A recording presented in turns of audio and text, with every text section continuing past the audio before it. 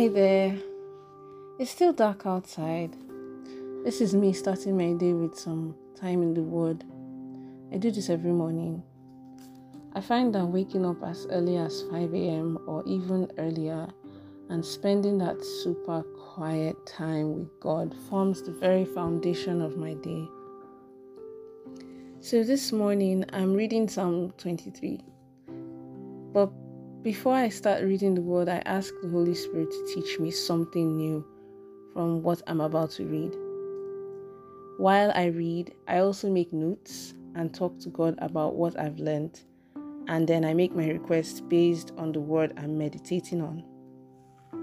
Here's something I wrote down. He makes me to lie down in green pastures. That means God knows where the green is at. He's the God of abundance. He loves his sheep very much. And he wants us to rest in and enjoy abundance.